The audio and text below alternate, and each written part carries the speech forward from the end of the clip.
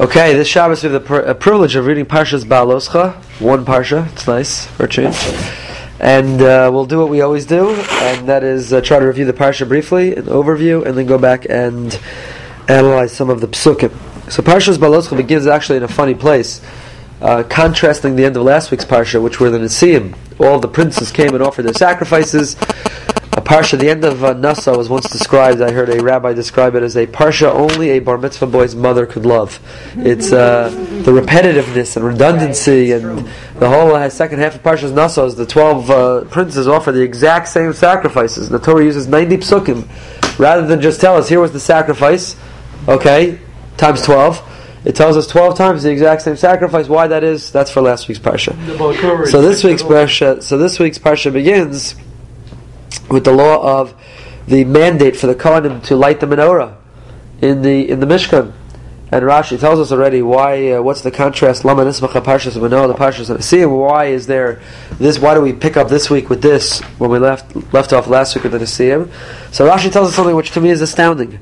That when Aaron HaKohen saw the Nesiim offering their sacrifices, he said an expression that I'm used to hearing, maybe you remember hearing, but we would never imagine hearing for Aaron.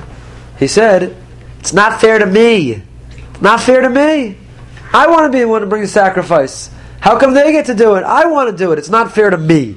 Not fair to me? Aaron HaKohen, brother of Moshe Rabbeinu, leader of the Jewish people, man who spoke to Paro. What do you mean it's not fair to me? Aaron had jealousy? And Hashem doesn't say to him, which I would have expected, a little patch. Not fair to you, Aaron? Grow up. Grow up, you have your shot, you have your chance. What are you talking about? Life's not about competition, life's not about limelight. You get your chance. What are you complaining about? Hashem doesn't say that to him. Hashem says, no problem. Here's the menorah. And they got to only bring those sacrifices a one-time thing. And you, your children, your progeny, your offspring will always light the menorah. The Ramban makes a reference here to the story of Hanukkah. The Ramban references what's historically going to unfold from that perspective. From our perspective, it's history. But the menorah, so what does he mean? It's not fair to me. And rather than Hashem rebuke Aaron for saying it's not fair to me, he almost validates it's not fair to you.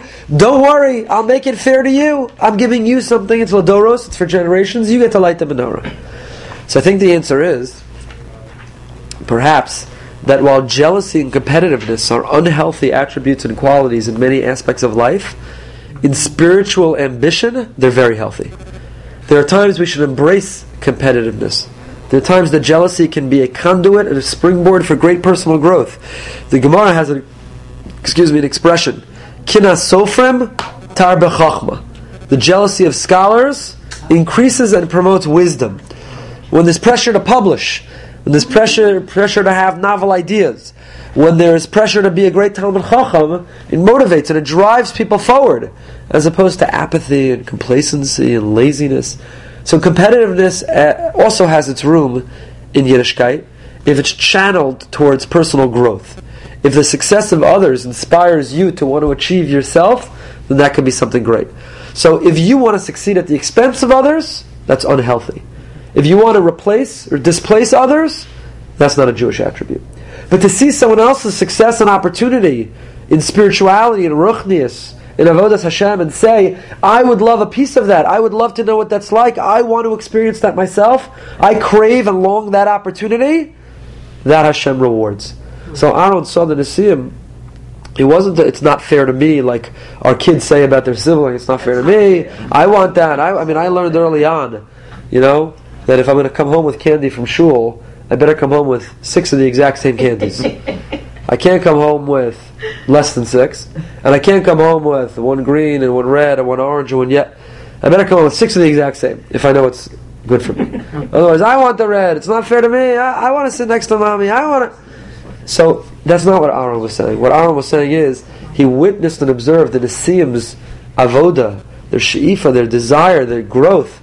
And he wanted a piece of that in the world of ruchnius, in the world of spirituality. And to that Hashem responds positively. You want that? Because you want that, I'll reward you. Here's the lighting of the menorah.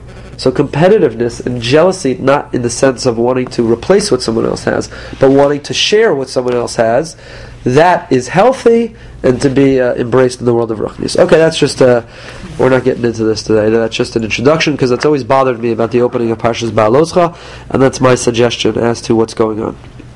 In any case, we have the consecration of the Levium. Hashem tells Moshe to take the Levium, and to purify them, and to designate them, and to anoint them. So it's their consecration. They're kind of brought into their role, their function. V'samchu b'nei Yisrael Yedeim al Levium. The Jewish people lean on them. You have the concept of smicha. Smicha is something we see on a korban. One leans on a korban. We have a concept of smicha when certain people were punished for violating God's word, before they're stoned, before they're put to death, one puts their hands and leans on them. Here we have the idea of leaning on the Levium.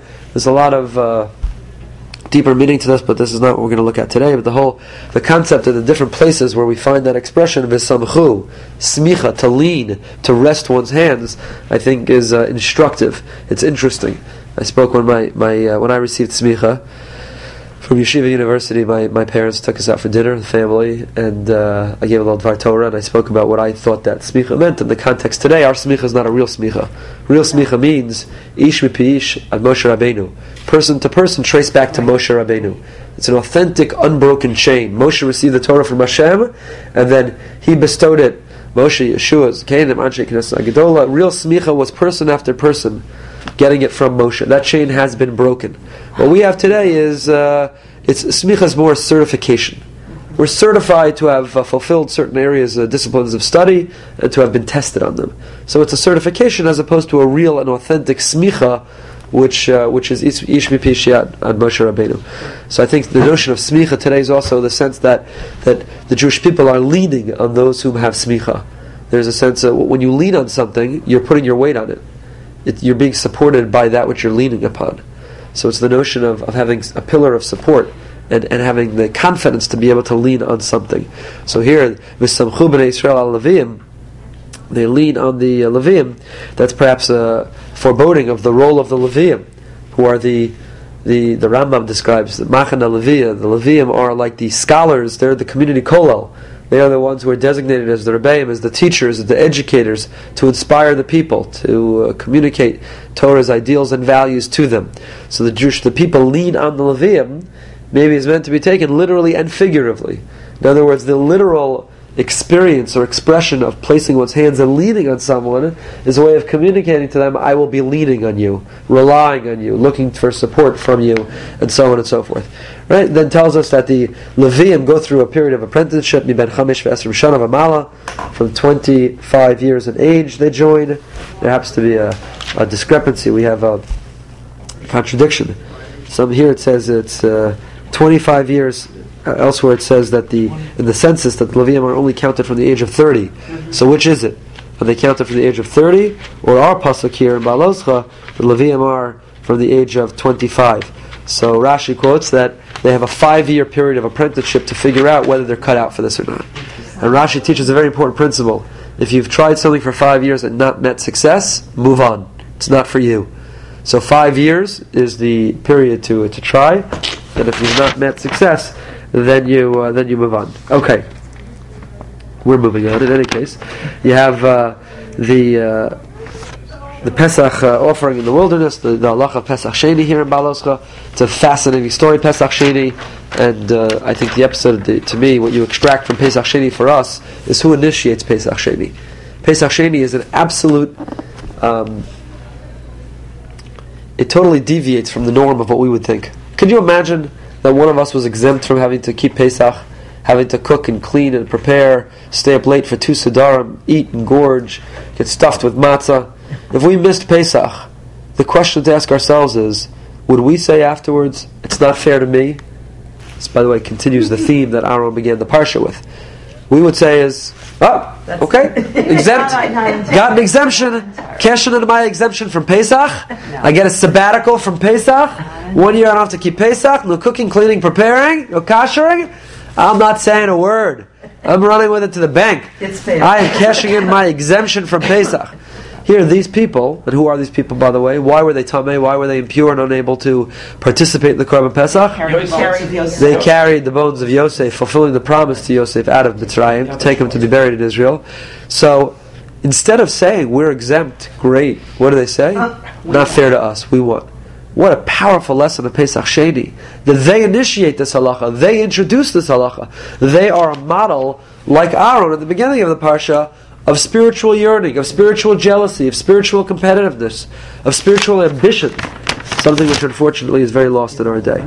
Okay. And then we have the signs of the Jewish people's travels, the cloud of glory and the fire, the protection, the trumpets which would herald their traveling, breaking up the camp. Moshe invites his father-in-law, another deviation from the norm here. Moshe invites his father-in-law, please stay, don't go home, move in with us, live with us. Does Yisro stay or does he go? Goes. No, he goes. He goes. What's Yisro's ultimate destiny? Does he join the Jewish people or not? We don't know. We spoke about that last year, I believe. Yeah. And why it's not important. Why the Torah doesn't feel a need to inform us Yisro's ultimate destination. What's more important is Yisro's process than his destination, his journey than his destination. Why Okay. do they choose to call him Chayvev here? Rashi tells us he has many names. Yeah. Why here specifically Chovev? I don't know. The journey is the destination. The journey is the destination, exactly. Okay, so we have the Jewish people's first journey, and that's we're going to pick up today. Pasuk Lamed Gimel, Perek Yud, page 786 in the Stone Chumash. So it says the Jewish people traveled 3 days. Vayisumi har Hashem derech shloshes yamim v'yaron bris Hashem nosei lefnei derech shloshes yamim lasur lahem minucha. They traveled 3 days. The Aron, the ark, went before them 3 days distance to search out where they're going to rest. The cloud travels with them. This was their first terrible failure. Because Rashi tells us, this journey that they traveled, they ran away. They ran from Har Sinai. Like children running from school, they were eager to get away. They fled, rather than embrace the moment and live in the moment and savor the moment. They ran from the moment. So the Torah now has its famous upside down nuns, inverted nuns, section we recite when we take the Torah out. When the Aaron would travel, Moshe would say, Kuma Hashem, v'yafutzu oivecha, arise Hashem, scatter the enemies, our enemies, your enemies. V'yanusu misanecha mi panecha, let those who hate you run from you, calling upon Hashem to intimidate our enemies. Uvanucha yomar, and when the Aaron rested, Shuva Hashem rivavos alpha Yisrael. We would say, reside tranquilly Hashem among the myriad thousands of Israel. That Hashem should rest among the great multitudes of the Jewish people. And that brings us up to Perek Yud Aleph, Pasuk Aleph, which is our, what I want to get into the text that we're going to analyze and take a look at this morning. Sorry, which pasuk? Perek Yud Aleph, Pasuk Aleph, chapter 11, verse 1. Says the Heilige Torah, Vayi am ki mesodim be'oznei Hashem, and the people were, translate the word, Complaining? No, it says took. Took to seek it. Acting like complainers. Took to okay, we'll see in a moment. Be'oznei Hashem, in the ears of Hashem, Vayishma Hashem, Hashem heard. He heard their message. Vayichar apo, he got angry. Vativar bam eish Hashem, vatochal mitzei hamachana. Fire of Hashem burned against them and consumed the edge of the camp. Let's read a little further, then we'll come back. So what happens? They're being consumed now by this fire. Vayitzaka amal Moshe. So the people cry out. Interestingly, to whom do they cry out? Moshe. Not to Hashem. They cry out to Moshe. Vayispalel Moshe el Hashem. And Moshe doesn't equivocate. He doesn't waver. He's called upon. He davens to Hashem. And is Moshe successful? Absolutely. Vatishka haish. The fire settles down, extinguishes. Vayikra Shem HaMakom Hu Taveira Ki Va'ara Vam Eish Hashem. And they named the place Taveira, for the fire of Hashem had burned against them. Taveira, the root is to fire, to burn, and because the fire had consumed and burnt them there, that's why the place is named thus. Okay, so what's going on here? Look at Rashi. Vayam Kivasonim Pasuk Aleph. Ein Ha'am Ela Risha'im. It says Vayi Ha'am, and the nation were complainers. Rashi notes, whenever the Torah uses the term Ha'am, the nation, it means that there's something negative about them. The Omer Ha'am Hazeh Hara Ukashem Ksherim Kruim Ami Shne'amar Shlach Ami Ami me'asisi lecha. So Rashi references a few places. He contrasts. When the Jewish people behave well, God calls them Ami, my people. When they're not behaving well, He calls them, right? Like that never would happen to me. But if one of my daughters were misbehaving, I would say, Yocheved, one of your daughters needs you. And when my daughter is behaving beautifully, my daughter, such nachas. So Hashem feels the same way. When we're behaving properly, Ami, my nation. And when we're misbehaving, Ha'am, that nation. I don't know who they belong to. That nation, says Rashi. The people are misbehaving. Now the real question is, what does this term misonanim mean? What does it mean? It's fascinating. The Mefarshim here deliberate back and forth. They debate. What exactly does this term mean, and what is it referring to? What? Well, what's the root of the word, and what does it mean? So, who should we start with? Let's start with Rashi. Misonanim. Ein misonanim ela lashon alila. Mevakshim alila heach lifrosh me'acharei hamakom. The word misonanim means, says Rashi, alila. What is alila? A pretext. Yeah. The people sought a pretext. V'cheinu omer b'Shimshon ki so'ana hu mevakesh. We find this in reference to Shimshon Samson, the mighty judge of the Jewish people, in the book of Shoftim of Judges. It says ki so'ana, the same root of the word. Aleph nun hey, ki to'ana hu mevakesh. He is seeking a pretext. To seek a pretext. Right there, Shimshon is trying to pursue a Plishti woman and is talking to his parents, and it says Shimshon is looking for a pretext. So here Rashi says when the Jewish people, when the Am were misonanim, it means that they were seeking a pretext. Thank you very much. They were seeking a pretext to abandon Hashem or to challenge Hashem or to complain to Hashem. It means that the complaint didn't arise organically. The complaint didn't arise because there was something legitimate that bothered them, that troubled them, and that they complained about it. Rather, they wanted to complain, and they sought a pretext to complain. You understand? So Rashi understands the word misonanim as alila. They sought a pretext to be able to complain. Is that something that they turned it off? Oh, they turned it off. I don't think so. So that's Rashi's understanding. Misonanim means a pretext to complain. It's almost like there you are. That's how Rashi understands. Okay. It's almost like in the army. If you're drafted into the army, you have a pretext all the time to complain. Right. You look exactly. Okay. That's how Rashi understands. The Ramban first quotes the Ibn Ezra. Omar Rav Avram, who's referring to the Rav Avram Ibn Ezra. Migzeras avon v'chein machshavos oncha. He quotes a pasuk from Yirmiyahu where we see the same verb being used. Aleph, Vav, Nun, Chaf. Right? So it's the same root as Kimis Onanim. And the Ibn Ezra says it means iniquity. Yirmiyahu is chastising the people. Yerushalayim, cleanse yourself of your iniquitous thoughts. Machshavos onach. Your iniquitous thoughts. Avon. Avon. Usually think of Avon with an ayin as iniquity, as a sin. No say Avon. But no say Avon. The Ramban says here that, Avram Ibn Ezra, first he's quoted the Ramban, that here it means their sin. Vayiyam kemisonanim, therefore the Ibn Ezra translates as, the people were sinners. So Rashi translates as, the people were those who sought a pretext. They wanted to complain, and they looked for a pretext to complain. That's Rashi. Ibn Ezra says, no, that's not what it means. It means the people were sinners. They were lowlives. They were sinners. Shedibru divrei avon. They spoke sinful words. To challenge God, to complain to God, to rebel against God is sinful. That's what it means. Misonanim, sinful. Says the Ramban, says Nachmanides, ve'einenu nachon. It's not correct. If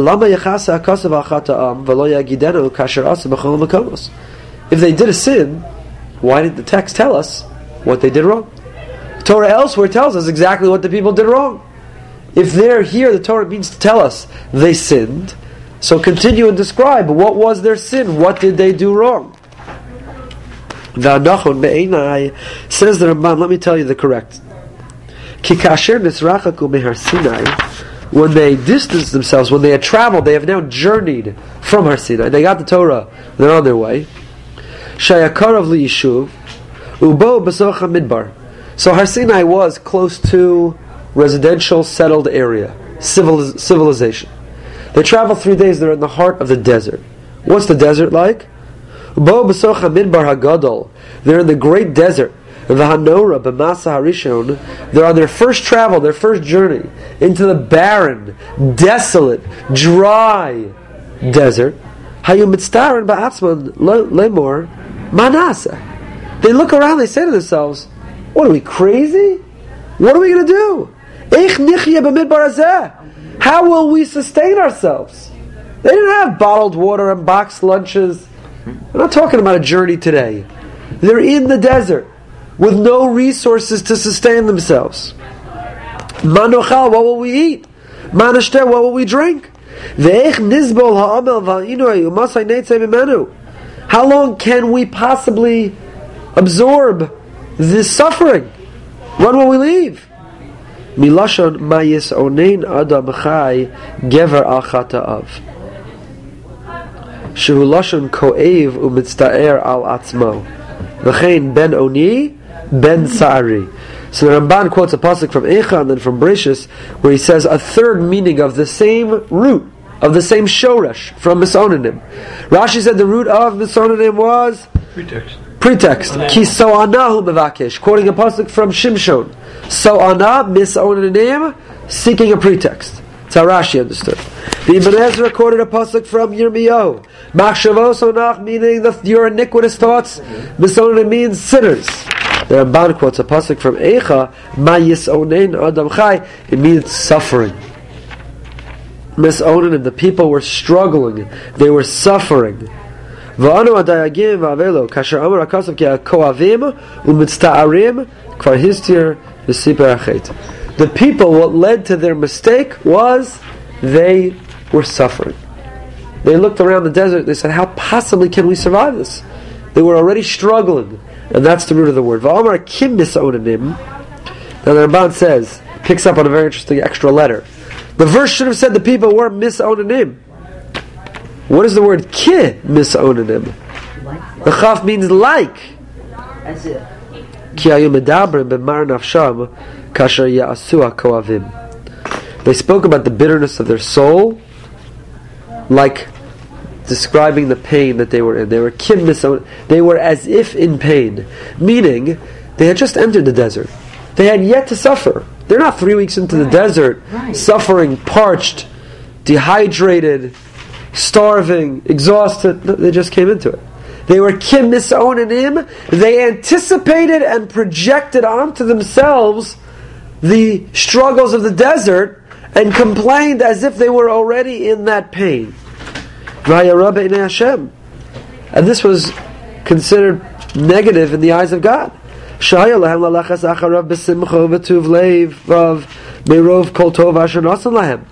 should have been joyous. They should have been excited. God was good to them. He gave them the man, the cloud of glory, and the fire. God was taking care of them.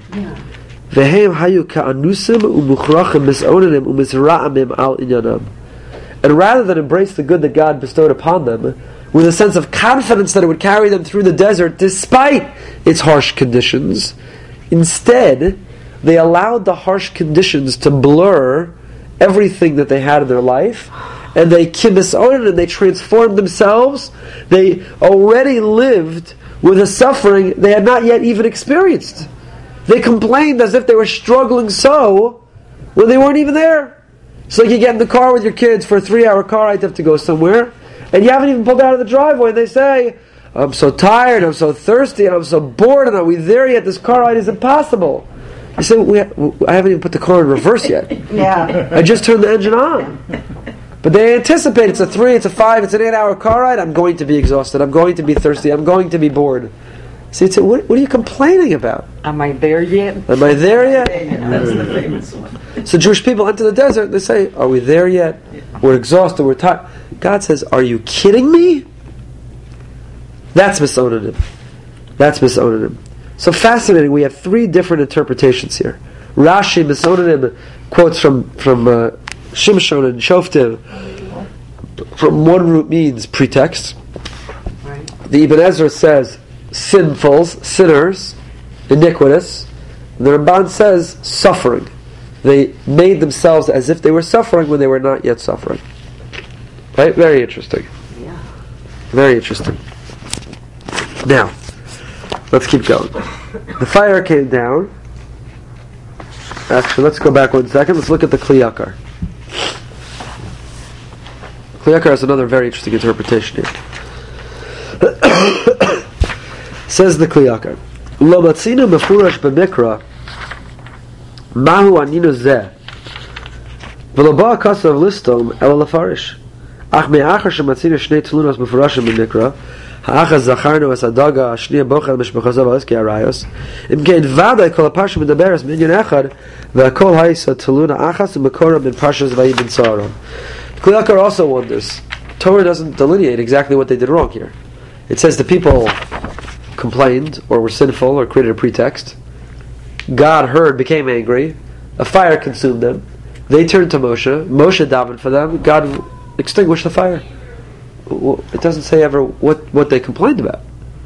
What did they complain about? Says the Kli Yakar. Thank you. You're a lifesaver. So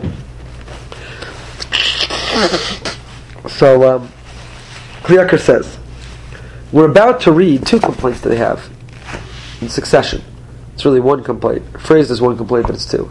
One, the people say, the fish in Egypt, that was to die for. It was free, delicious, delicacy. How we long for it. How we long for the fish in Egypt. The second, says the Kli Yakar, is that it says they turned to their families and they cried. We'll see this in a moment. Rashi already quotes what it meant was they bemoaned the prohibition of arayas, the forbidden illicit relations within one's own family. The Jewish people mourned that they were lost to those relationships. Before Har Sinai, these were permissible relationships. After Har Sinai, they're illicit, forbidden relationships. And the people mourned that lack of access. So he says, that's what's going on here. He says this sin is what is going on with the upside down backward nuns that you have setting off this section. Why do we have the nuns? Rashi says, we learned this last year, because the Jewish people make three horrible mistakes in a row, and in order to break them up, because if we have this pattern of being so sinful, God can't tolerate such a thing. So in order to break them up, we section off this section to be a hefsek between the paranios. We have these nuns, which are brackets. We create a parenthesis because we have to section them off. Kli Yakar says that's not what's going on. Ki yipalei be'inei rabim, and gam be'inai yipalei. He says it's wondrous in the eyes of many, and even in my eyes I wonder. Mashadashi Razal, our rabbis say, Vayishma Moshe es ha'am bochel l'mishbech osav, al iskei araya shene'asar lahem. What does it mean when Chazal and Shai Gemara Shabbos tell us that Moshe heard the people crying with their families? It means they're crying about their families, that they can no longer marry or sleep with their own family members. Ma inyan taluna zu lakan, v'lama labachu b'shasha nesru lehem ha'arayos. V'ayim ba'osa zman shasku v'chol echad mehem savar v'kibel ata maya lehem kibol lahaski rishonos lios to'al rishonos shekvar kima v'kiblu. If when the law was given at Har Sinai they were quiet and they didn't object then, why now all of a sudden? Why now? Dafka now. 3 days into their journey in the desert are the people saying, we've lost access to marrying our family. Why now? V'od halo b'fiyam amru zacharnu es hadaga v'amru mi achi lanu basar v'li safek shekol psukim eilu min v'yeshuva v'yikub b'nei Yisrael v'yishma Moshe zam b'ocheh hakom midavar b'bechia achas. And how does that connect with their crying about the fish and wanting meat? What does that have to do with family relations? Umitam zeh ishtadu razal farishat tlunim b'derech chokek b'sechas yuma pligi b'rav Shmuel chad amar dagim mamish v'chad amar arayos v'lishna ma'al yanokad kama dag da'at amart achla u'machaz apiyah Udaito Pasha Lomar Shagam Yachelin Basal Lishna Ma'aya Nakat, Megam Ledvar Tzrichin Anulitain Tuv Tam Vedas, Ma Indian Tunun Zulakan Valam Ashasku Kishnesru Lahem Arayas. He said our rabbis struggled to integrate these two explanations. Were they crying about the fish? Were they crying about forbidden family relations? What does one thing have to do with the other? Why are they crying now? Why did they cry earlier? What's going on? Says the Kli Yakar. Ha'omnam lefi ma shepirashnu lamala shekol parshas vayi b'tzohar lo nichtava ki im lezarez es Yisrael al mitzvahs pirya v'rivri. You know what this section is about? Jewish people are about to enter the desert. They've successfully been extracted from Egypt. They've been freed and liberated from bondage. They're entering the desert. And you know what God's message to them was? What's critically important for them? Multiply. Have children. Have lots of children. Why is it the Jewish people have lots of children? Very observant people have many children. Because it's this successful continuity of the Jewish people. America's in trouble. The world is in trouble. Yeah. When you have 1.3 kids for a family, population studies, you got problems. If you want to thrive as a nation, you want to grow, you have to multiply. Sheyidgu larov kedagim halalu. So what's the reference? God was saying multiply like The fish. Don't we say that on Rosh Hashanah? Yavo kol inyan aparsha lanachon v'yagid alavreo nun hafucha shebesov aparsha v'nun hafucha shemilas kimis onanim ki nun hainu dagim hadag v'hadagim prutzim biyosem pirya v'rivya. The letter nun is the symbol of fish. Fish is symbolized by the letter nun, and therefore the brackets of the nun. What does it say?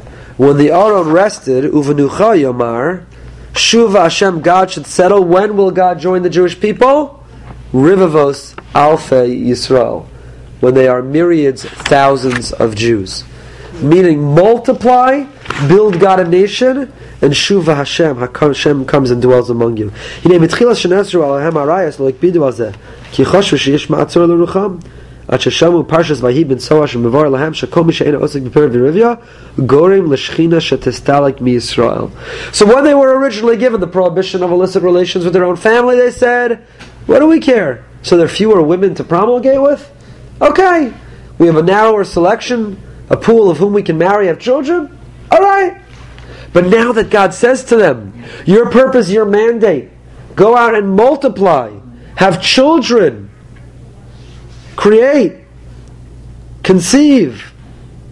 Now they say, but our pool is so narrow. You've taken away some of the women with whom we could have had children, and that's why they complain.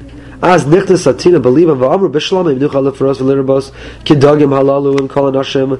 If you want us to multiply like fish, then give us all of the women. Haynu betuchim shalom aludei silak shchina liolam. We could have ensured that God will be found among us. Shuva Hashem.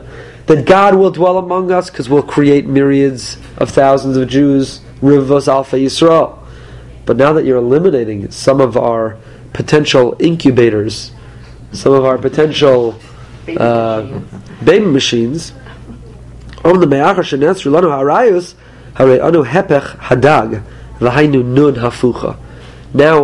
you've turned us into the opposite of fish, and that's the inverted nun.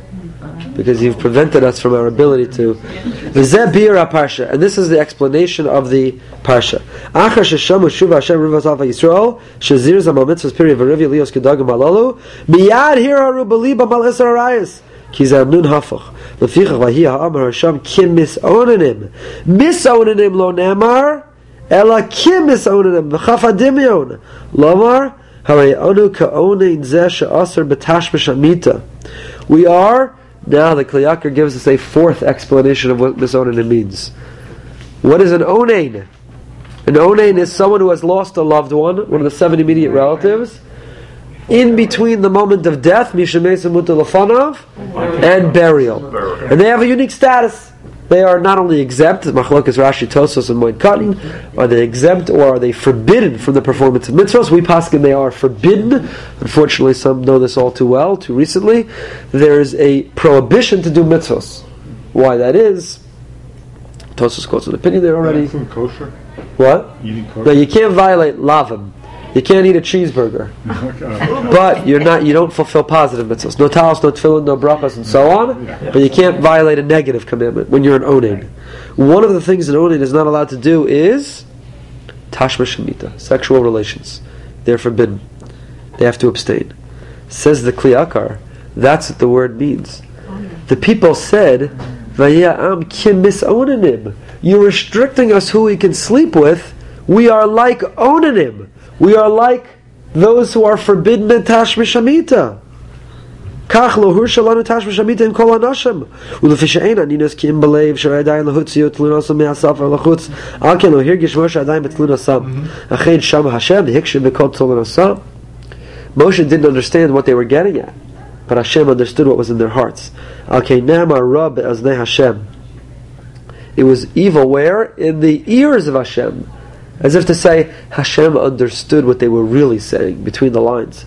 Vativar bahem eish Hashem, ki baroschen kilkulu var bahem eish hatayva, v'chimam ha'arayas.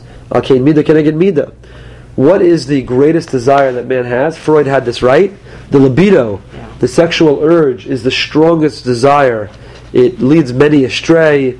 It is what bonds people together, and it is what can destroy relationships. And it perverts thinking and judgment.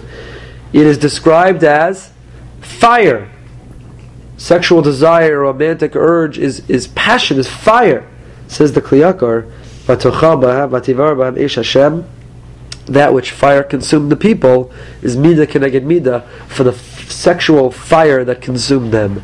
They were so driven by the sexual urge, and the announcement or the realization that they had a limited pool of people with whom it was permissible to have relations was so devastating to them that it had extinguished their fire, their urge. Mida keneged mida, that's what it means. God consumed them with fire. Very interesting Kli Yakar, right? Wow. So the obligation to multiply. The nun is the symbol of the fish. The backwards nun is their inability to multiply like fish. Their complaint about fish corresponds with the complaint. Right, in Egypt we had fish. Meaning, in Egypt we slept with whomever we wanted. And now you got rules for whom we can sleep with? Now you're limiting our party life? It's inverted nuns. You've taken away our free fish. Taken away our ability to sleep with whomever we want and to multiply, and therefore the people were mis-onenim. You're turning us into like an onain who's forbidden in tashma shamita. So we have a fourth explanation of what mis-onenim is. Does it come from pretext, like Shimshon? Does it come from sinner or iniquity, like the Ibn Ezra Yirmiyahu? Does it come from, like the Ramban and Eicha, someone who is suffering and struggling? Or does it come from the word onain, like somebody who is mourning? That is the Kli Yakar. Okay? Could also be because they were starting to go into the desert, and they came from Egypt, which is surrounded by water, relatively speaking, so therefore it's always fish availability. It could be. We'll see in a moment. Isn't this the beginning of monogamy without even going into any sort of negative, in other words, essentially. They could be upset because they had to be monogamous from now on? Yeah, but it's not just monogamy. First of all, they didn't have to be monogamous. They were allowed to have multiple wives, men. They still were? Women, sure. It wasn't until Rabbeinu Gershom. It wasn't until the 11th century. I thought it was once they got to Israel, no? No, it wasn't until the 11th century. Okay, I thought that. Okay. Sure, they had multiple wives all through Tanakh. All through the time. Kings did, yeah. The time of the Mishnah of the Gemara. Wasn't until Rabbeinu Gershom, Rashi's teacher. Mor Agolo. Okay, continuing. 1600 or 1300? In the 11th century. 11th. Earlier. That applied only to Ashkenazim or Sephardim? Sephardim did not accept and embrace it. Sephardim continued to have polygamy until the founding of the state of Israel. Because and they were grandfathered, those who moved to Israel from Sephardic countries who had multiple wives. Rabbi Jacob's great uncle, I think, had many wives. They were grandfathered in, but Israeli law mandates, prohibits polygamy. Other countries prior to 1100s had forbidden various sexual family relations. Yeah, no, the Torah. So it's not monogamy. It was illicit family relations that were prohibited. Okay, let's keep going. That so far all we saw was 4 definitions of misonanim. Biktzei hamachana, the fire consumed them. It says on the edge of the camp, the end of pasuk Aleph. Rashi says Biktzei hamachana b'muktzin shebahem l'shiflus elu eruv rav. Kitzei can mean those who live on the edge. Who are the extremists? Those who live on the edge. Says Rashi, this is a reference to the eruv rav. I have to designate some time to study the eruv rav. I've never fully understood who are the eruv rav. So we know that they are Egyptians that latched onto the Jewish people and left with them. Some say there's midrashim that reference they are the aristocracy. They were actually the wealth, the intellectuals of Egypt. Others say that they weren't. They were the lowlives of Egypt. Did they convert? Did they convert? Did they not convert? What was their status? Some says they converted. They joined the Jewish people and they converted, but they became a thorn in the Jewish people's sides. And others say they never converted. It's unclear to me. Like I said, I have to spend some time on this, because if they converted, they were full-fledged Jews. Why do we call them the eruv rav? You're not supposed to remind the convert that they're different. They're full-fledged Jews. And if they didn't convert, why did we tolerate their continuing to travel with us? The moment they became a thorn in our sides by complaining and being negative and toxic, why did we cut them loose? So I think it takes a little bit more study. But Rashi is telling us that the fire consumed in particular the eruv rav. This moral conflict was led or charged greatest by those who were on the fringe. That's Biktzei HaMachana, literally translates to those on the fringe of the camp. So Rashi's first explanation is, who are the ones on the fringe of the camp? The eruv rav, the mixed multitudes who had latched onto the people. Reb Shimon ben Menasya Omer Biktsinim Shebahem. In the Israeli army today, what's a katzin? Captain. An officer, a captain, a leader. Uvigdolim. The alternative explanation is, who were most affected by this for Rashi? The leaders. The leaders themselves were the ones who were complaining and to whom God directs His wrath in consuming. Vayitzak ha'am Moshe, they turned to Moshe. Why did they turn to Moshe? Says Rashi, Moshe l'melech basav v'dom shekas al b'no v'halach haben eitzel oav v'shel oav v'amar lo tzeu bikesh alay me'aba. It's like a king who got angry at his son, the prince. The prince is fearful that he can't appease his father. He goes to his father's best friend and he says, please, go advocate on my behalf. So the people here too, they feel God's wrath, they suffer His wrath, they turn to God's best friend, so to say, Kiviyachol Moshe Rabbeinu, and they ask of him, please go advocate on our behalf. Says the Kli Yakar, Vayitzak ha'am Moshe, V'lo el Hashem. Why'd they go to Moshe, not to Hashem directly? Why didn't they go to Hashem? Ki choshu me'achar shel Moshe l'hirgish adayim b'chata'am yachshov shemikrahu lahem v'yispalel ba'adam.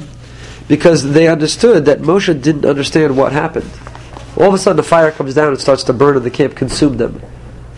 It was never explicit what they did wrong, that they did something wrong, that this was a punishment. So since that was concealed from Moshe, they thought Moshe would think maybe this was a natural catastrophe. There was a forest fire. Not a forest fire in the desert, but this is a supernatural catastrophe, but not necessarily punishment. So they go to Moshe thinking that he will be their most loyal advocate because he'll see them as innocent. V'kach asa Moshe b'chashva shemakom gar lahem ki yesh mekomos ba'aretz asher Hashem ruach gadol nistar b'saviv v'ishas ha'aretz v'yesh mekomos shebehem eish nistar al ken kara Moshe shem ha'makom tav'era ki chashav she'ha'makom gar lahem v'lo chata'am. Sometimes a fire can happen because the parcel of land is particularly predisposed to fire. Weather conditions, whatever the case may be. So Moshe thought that this was not a fire that came as a result of their sins. This was a fire as a result of the conditions. So he davens for them. And that's why it says the Kli Yakar, he names the place, this innocent, ambiguous name, Tav'era, a place of fire. Because he thought that there was a natural fire. People suffered from it. He davened for them. The suffering was relieved. And he named the place Tav'era. That's what's going on here. Fine. Let's go weiter. Let's go a little bit further. Should we go a little bit further? We're not going to go further. We're going to stop here. But let me add one more thing. The story now goes on. Ha'asafsuf, the Asafsuf, The crowd. yeah, the multitudes, the crowd, hisavu ta'ava, they felt a great desire, and they cry, who's going to feed us meat? And what happened to the fish? And it was for free. And I wanted to spend time, but we'll do it next year. What does it mean the fish were for free? what were exactly they were complaining about? We saw the Klayakar already. But others, the Ibn Ezra says free means literally free. The Nile was overflowing with fish. Anyone can have fish. Fish was like grass growing out of the ground. They had plenty of fish.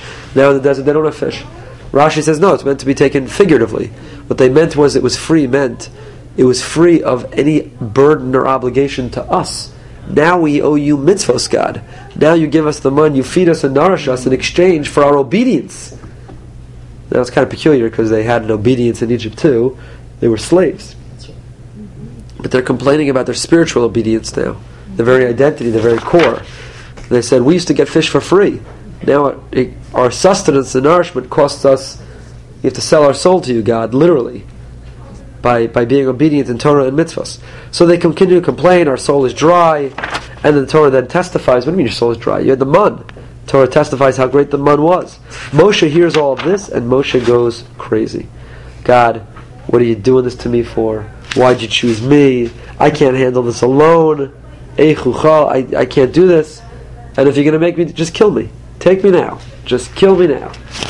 So what's really going on here? About their complaint. And where did their complaint come from? What does it mean their soul is dry? Why does Moshe react or overreact in the way that he does? God answers by giving him a Sanhedrin to try to deflect. By creating a more leadership, it deflects the responsibility from solely being on Moshe. So much to learn from that. So much to learn from all of this.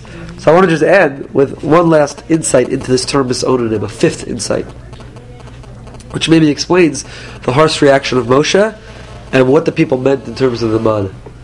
Misonanim is what form of the verb? Reflexive. It's hitpa'el. It's reflexive. Normally we would have pl, which is the action form of the verb. Here the Torah uses hispa'el, which is reflexive form, something you do to yourself. So now translate the word misonanim in the reflexive sense. It means they turned themselves into complainers. You see, there's a world of difference between a generally happy-go-lucky, grateful, upbeat person who has a legitimate complaint on the one hand and a complainer on the other.